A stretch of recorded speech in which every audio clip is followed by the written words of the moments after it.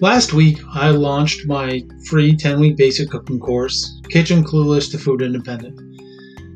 In the first episode, we defined basic cooking terms. And if you haven't listened to it, you should go back and check it out.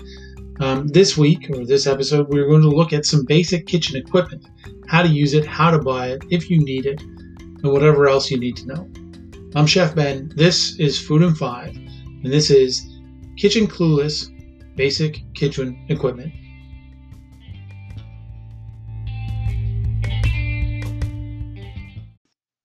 Knives. It should come as no surprise that I get asked a lot about knives. What kind should I buy? How much should I spend? What are the best ones? Here's the thing about knives. You don't need to spend loads of money, but you do want to spend a little bit. And before we get into what to look for in a knife, let's look at what to avoid. What to avoid when buying knives. First of all, avoid buying knife blocks full of knives. Most typically, the knives that come in these sets are cheap and of poor quality. Yes, it may seem great that you can get a full set of knives for 100 to 200 bucks, but they are going to be garbage. Within a few months of use, they'll be very dull and likely rusty. If you were to buy a decent quality set of knives with the knife block and everything, you'd be paying minimum $1,200, probably closer to 14, even 2,000. Anything less than that, they're really not worth buying. This is true no matter what brand name is on the handle, because every brand has high end and low end knives. What's in a name? Don't buy a knife just because it has a name you recognize. Most commercial knife brands, like I said, make very high quality knives and very low quality knives. A cheap knife with a brand name is still a cheap knife. When it comes to knives, you really do get what you pay for. Don't buy a knife based on price. Just like you shouldn't buy a cheap knife just because it is cheap, you shouldn't buy an expensive knife just because it is expensive. When buying a knife, price should be not the last thing on your mind, but it shouldn't be the first thing on your mind either. And I know I said you get what you paid for, but that's within reason. There's kind of a limit to that. So just to recap, don't buy knife blocks full of knives. It's not worth the money. You're not even going to use most of those knives. Don't buy a knife just because of the name, and don't buy a knife just because of the price. But what should you look for when buying a knife? The absolute most important thing to think about when buying a knife is how does it feel in your hand? Is it comfortable? Do you want to use it? Does it have a good weight and balance to it? Is it that it feels cheap or of low quality, or does it feel well built and durable? Those are the important things. Now let's do a little thought experiment. What do you think is the better knife to buy? One that costs $1,000+ it is forged in the foothills of some fancy sounding mountain in Japan by a guy whose family's been making knives for 1,000 generations, but that doesn't feel comfortable in your hand, that you likely aren't going to use, or a knife that costs $120, feels good in your hand, like an extension of your arm, and makes you want to use it. I think it's obvious that the $120 knife is the way to go in that situation. For the record, if you buy a good quality $120 knife, you will have it for the rest of your life. Where to buy knives? When it comes to where to buy knives, I suggest hitting up the old Google and searching for kitchen supply stores in your town. These are stores that supply professional chefs and restaurants but are open to the general public. There you will find by far the best selection of knives at a range of prices. Ask someone who works there if you can handle a few, ask about the differences, and ask if they have anything you can cut. They often will have a few things there that you can actually try the knife on. Whatever knife feels best in your hand is the one that you should aim to buy. Your hand should never feel fatigued or tired because you're holding a knife. It should feel comfortable and it should feel like an extension of you. How much should you spend on a knife?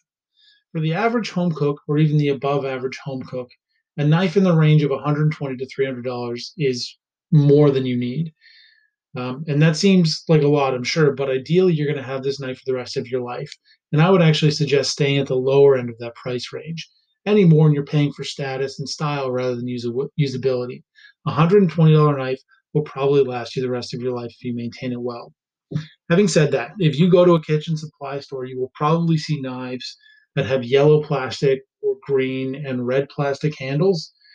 Those are knives that we use in professional kitchens all the time. It's like what the restaurant will buy. and they are built for durability. They will get beat up. They will be dulled. They'll be sharpened over and over again.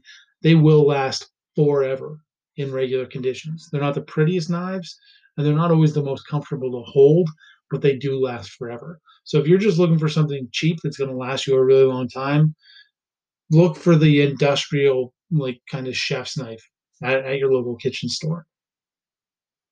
Okay, so what knives do you actually need? One of the other problems I have with buying the knife block, as I said, is that you get a pile of knives you don't need and will probably never use. In all seriousness, you need three, maybe four knives. That's it. Really, you could break that down to two. First of all, you need a good all purpose chef's knife. The chef's knife can be anywhere from 9 to 14 inches, and it's what you will use most. Now, if you prefer a Japanese style, that's fine, but just a knife that you use for almost everything. You need a good paring knife. Lots of uses for a good paring knife, from peeling vegetables to cutting small things. And actually, when it comes to paring knives, the $10 grocery store ones with the colorful handles are fine. You're going to go through them quick, but they're cheap enough that it doesn't matter, and they're going to last a long time. They are of okay quality and are cheap enough to throw away if they get too beat up. You will likely want a serrated knife as well for slicing bread and stuff. To be about $50 to $100 is more than enough to spend on this. And you can get a good one, honestly, for like $30.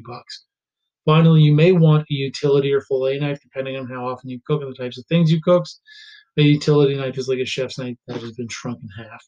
And a fillet knife is just kind of a thin blade, often flexible for taking bones out of poultry or meat or fish. If you're not going to do that kind of stuff, don't worry about getting one. Okay, that's knives. Let's jump into something else. Pots and pans.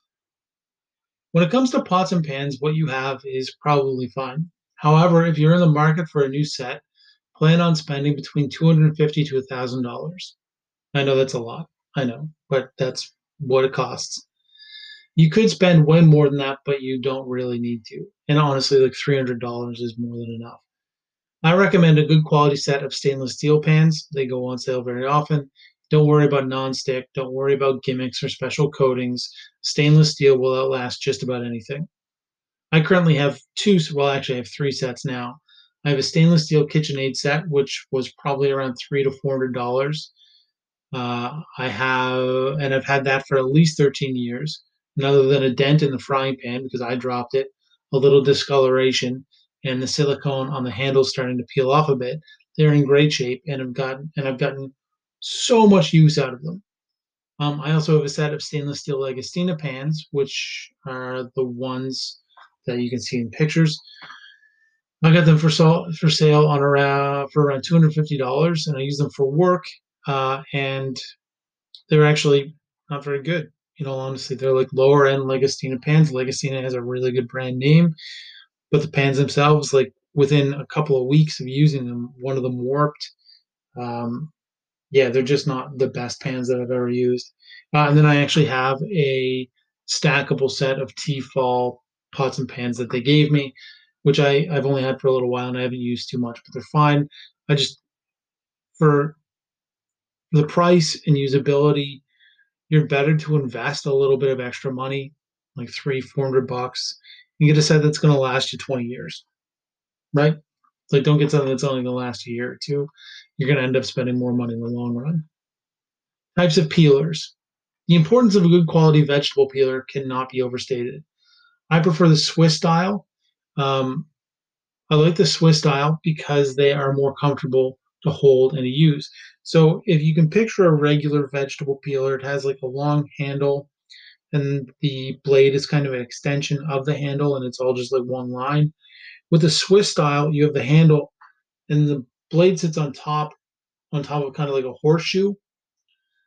Um, so it almost looks like a bottle opener, but the top of the bottle opener is the peeler. It's hard to explain, but it's much easier to use. They're really cheap. You can get a good one for like $8.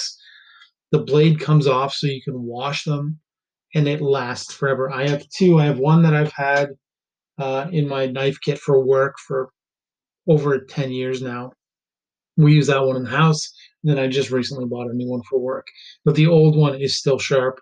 It still works. really well and so much easier to use.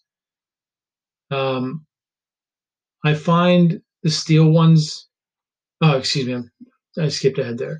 The more standard type of peeler, the one with the straight handle and straight blade, they can run you between 25 and $45. And I find these much more difficult to use than the Swiss style. I also find that no matter how much I spend on the style of peeler, they only stay sharp for a year at most. Again, I've had my Swiss style peeler for years. And if you're wondering what I'm looking for, go to Google and type in Swiss Mar, SWISSMAR vegetable peeler. And you'll see exactly what I'm talking about. Measuring spoons and cups. A good set of measuring spoons and cups will last a lifetime and will help you to cook more accurately.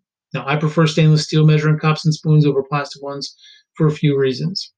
I find the steel ones to be more accurate, easier to clean, and that the measurement is matched. And if you get the ones with the measurement etched into the steel, it's never going to rub off. With printed ones, it'll rub off, and then you're going to have to buy new ones or memorize which ones are which. The stainless steel measuring cups, I typically use, or excuse me, stainless steel measuring cups are typically used for like dry ingredients like flour and sugar, where kind of glass Pyrex ones with like a spout are used for liquid. And I think everybody has them since the 80s. They're pretty cheap and they're really good. So a good set of stainless steel measuring spoons with the measurement etched on them is good. Same with measuring cups, stainless steel with measurement etched on them, and then some liquid measures, which are like Pyrex, kind of larger cups as well. That's all you really need. Now, the stainless steel measuring cup and spoon set can range you anywhere from $40 to $20, somewhere in there. You can usually find them at your grocery store pretty cheap. A mandolin. So a mandolin is a manual slicer used for slicing very thin vegetables.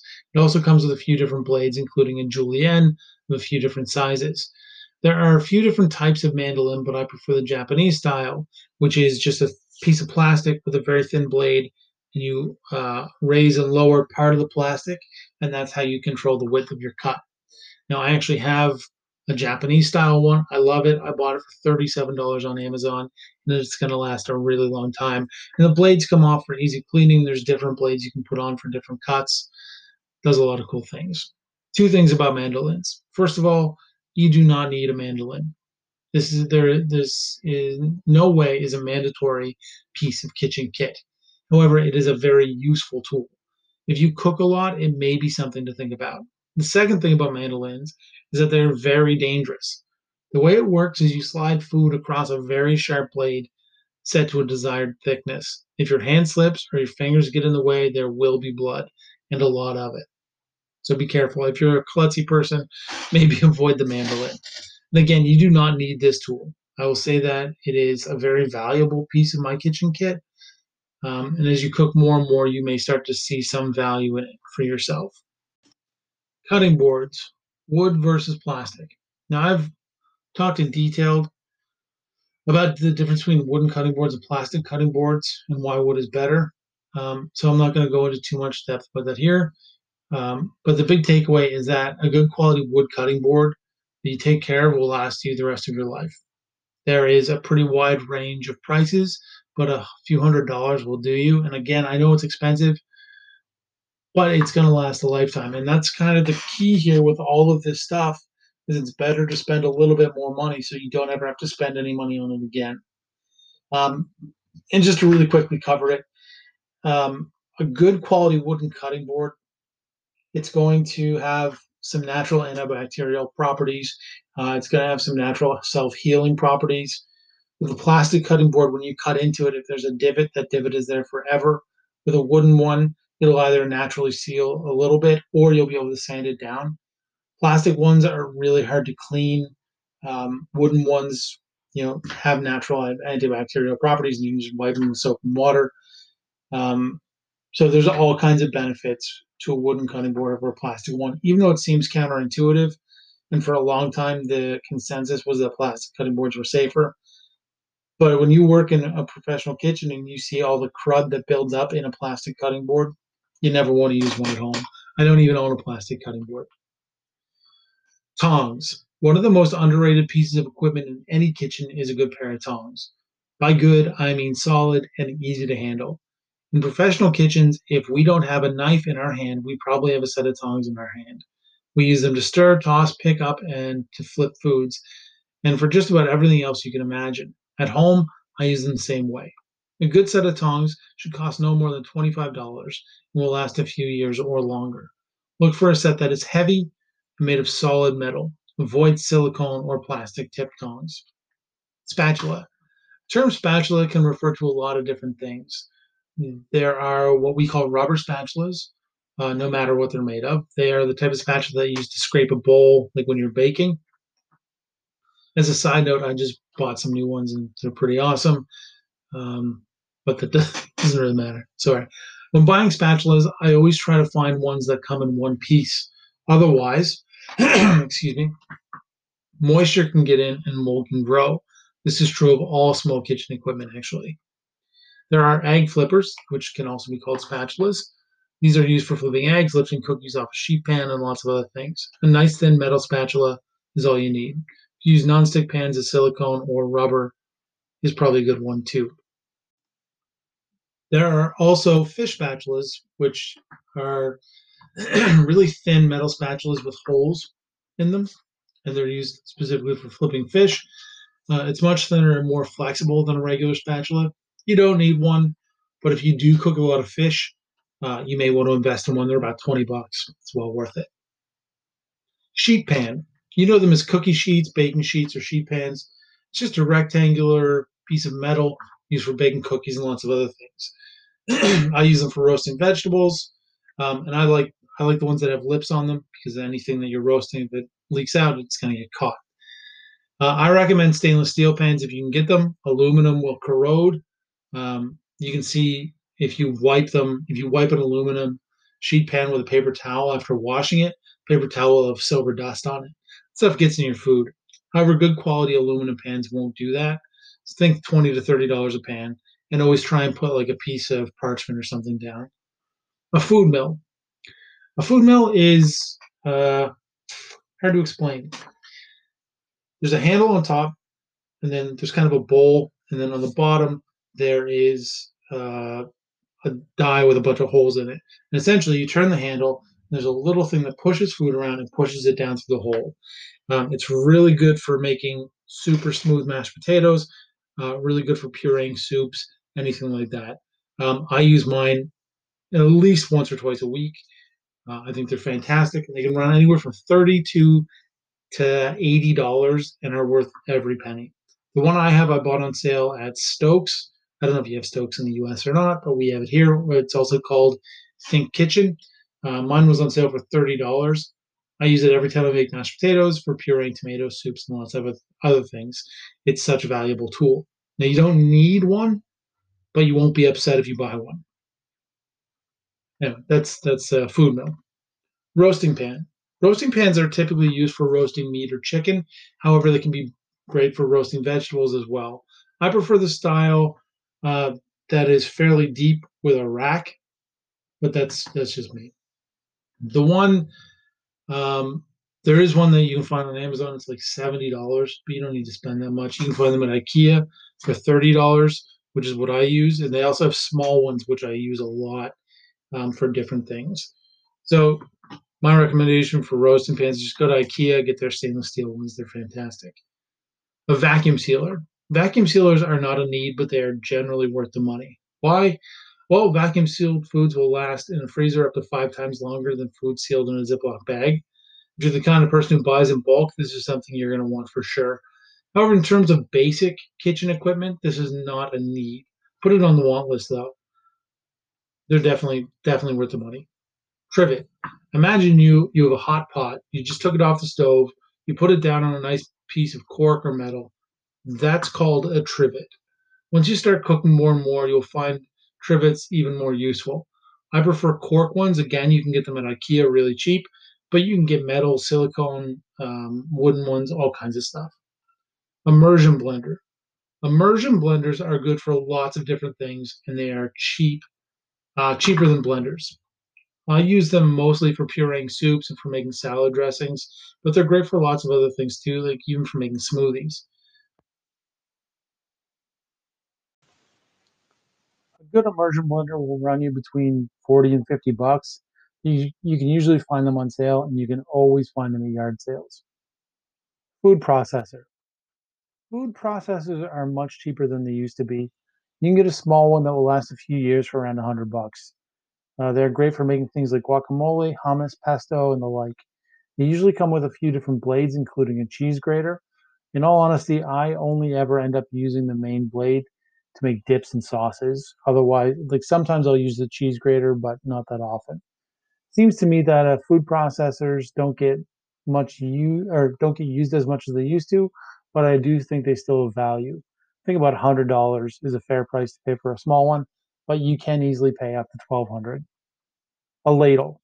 We all know what ladles are for. I like to have a few different sizes, other than to make sure you have a ladle for soups, sauces, and other liquids. Slotted spoon. Slotted spoons are used mostly to pick up food that is cooking in a liquid.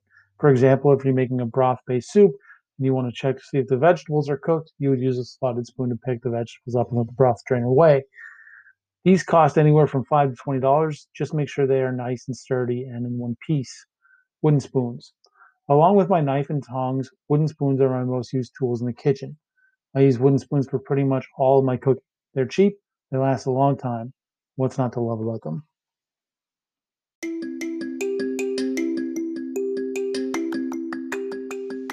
Conclusion. There are some things on this list that are must haves and some that aren't. Even if you don't have some of the must haves, don't go out and buy them all at once. Spread the cost over a long period of time and build your toolkit gradually.